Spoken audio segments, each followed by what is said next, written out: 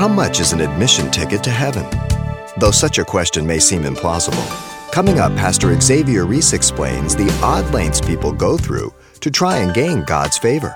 There is a way that seems right to a man, but the simple truth is, the road to life is narrow, and few find it. People have attempted to justify themselves before God in many different ways throughout the history of man.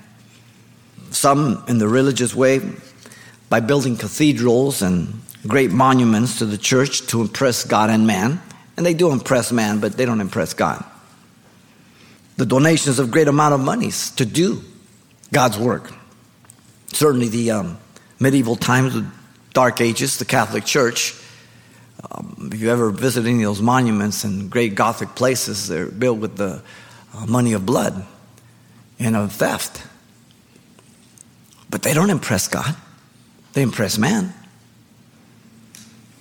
By doing penance to inflict much pain and suffering on their own bodies, trying to show God their merit.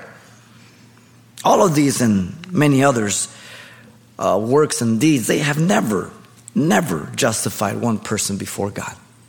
Ever. Romans 4:24 and 25, Jesus died and rose from the dead for our justification. Now, people also attempt through many ways to have peace with God. You know, that's one of the things that people go crazy today.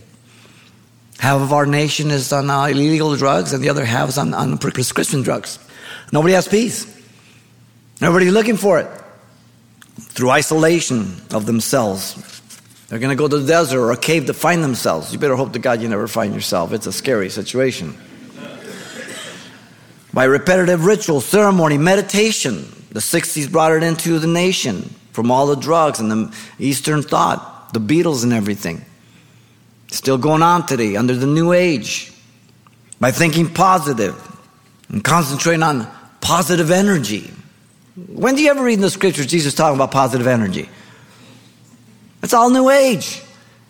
And Christians in the church are mixing New Age thought with the Word of God. The emergent church is the primary culprit in this. Check the scriptures. But these and other means are a complete failure. Only by Jesus can a person have peace with God. That's it. Colossians 1:19 and 20 says, "For it pleased the Father that in him all fullness should dwell, and by him to reconcile all things to himself, by him whether things on earth, things in heaven, having made peace through the blood of his cross." Is that amazing? Having made peace through the blood of his cross. Very, very important. So, if you're trusting anything but the blood of Jesus Christ on the cross, then you're trusting in something false. Very important. You've been listening to Simple Truths with Pastor Xavier Reese, a daily devotional of the enriching and precious truths found in God's Word. We appreciate you listening each weekday at this time, but you can hear this program again by following the radio listings link at CalvaryChapelPasadena.com. For more on the other ministries at Calvary Chapel Pasadena, visit our website. There you'll find information about weekly events, Pastor Xavier's messages, even online booklets in English and Spanish.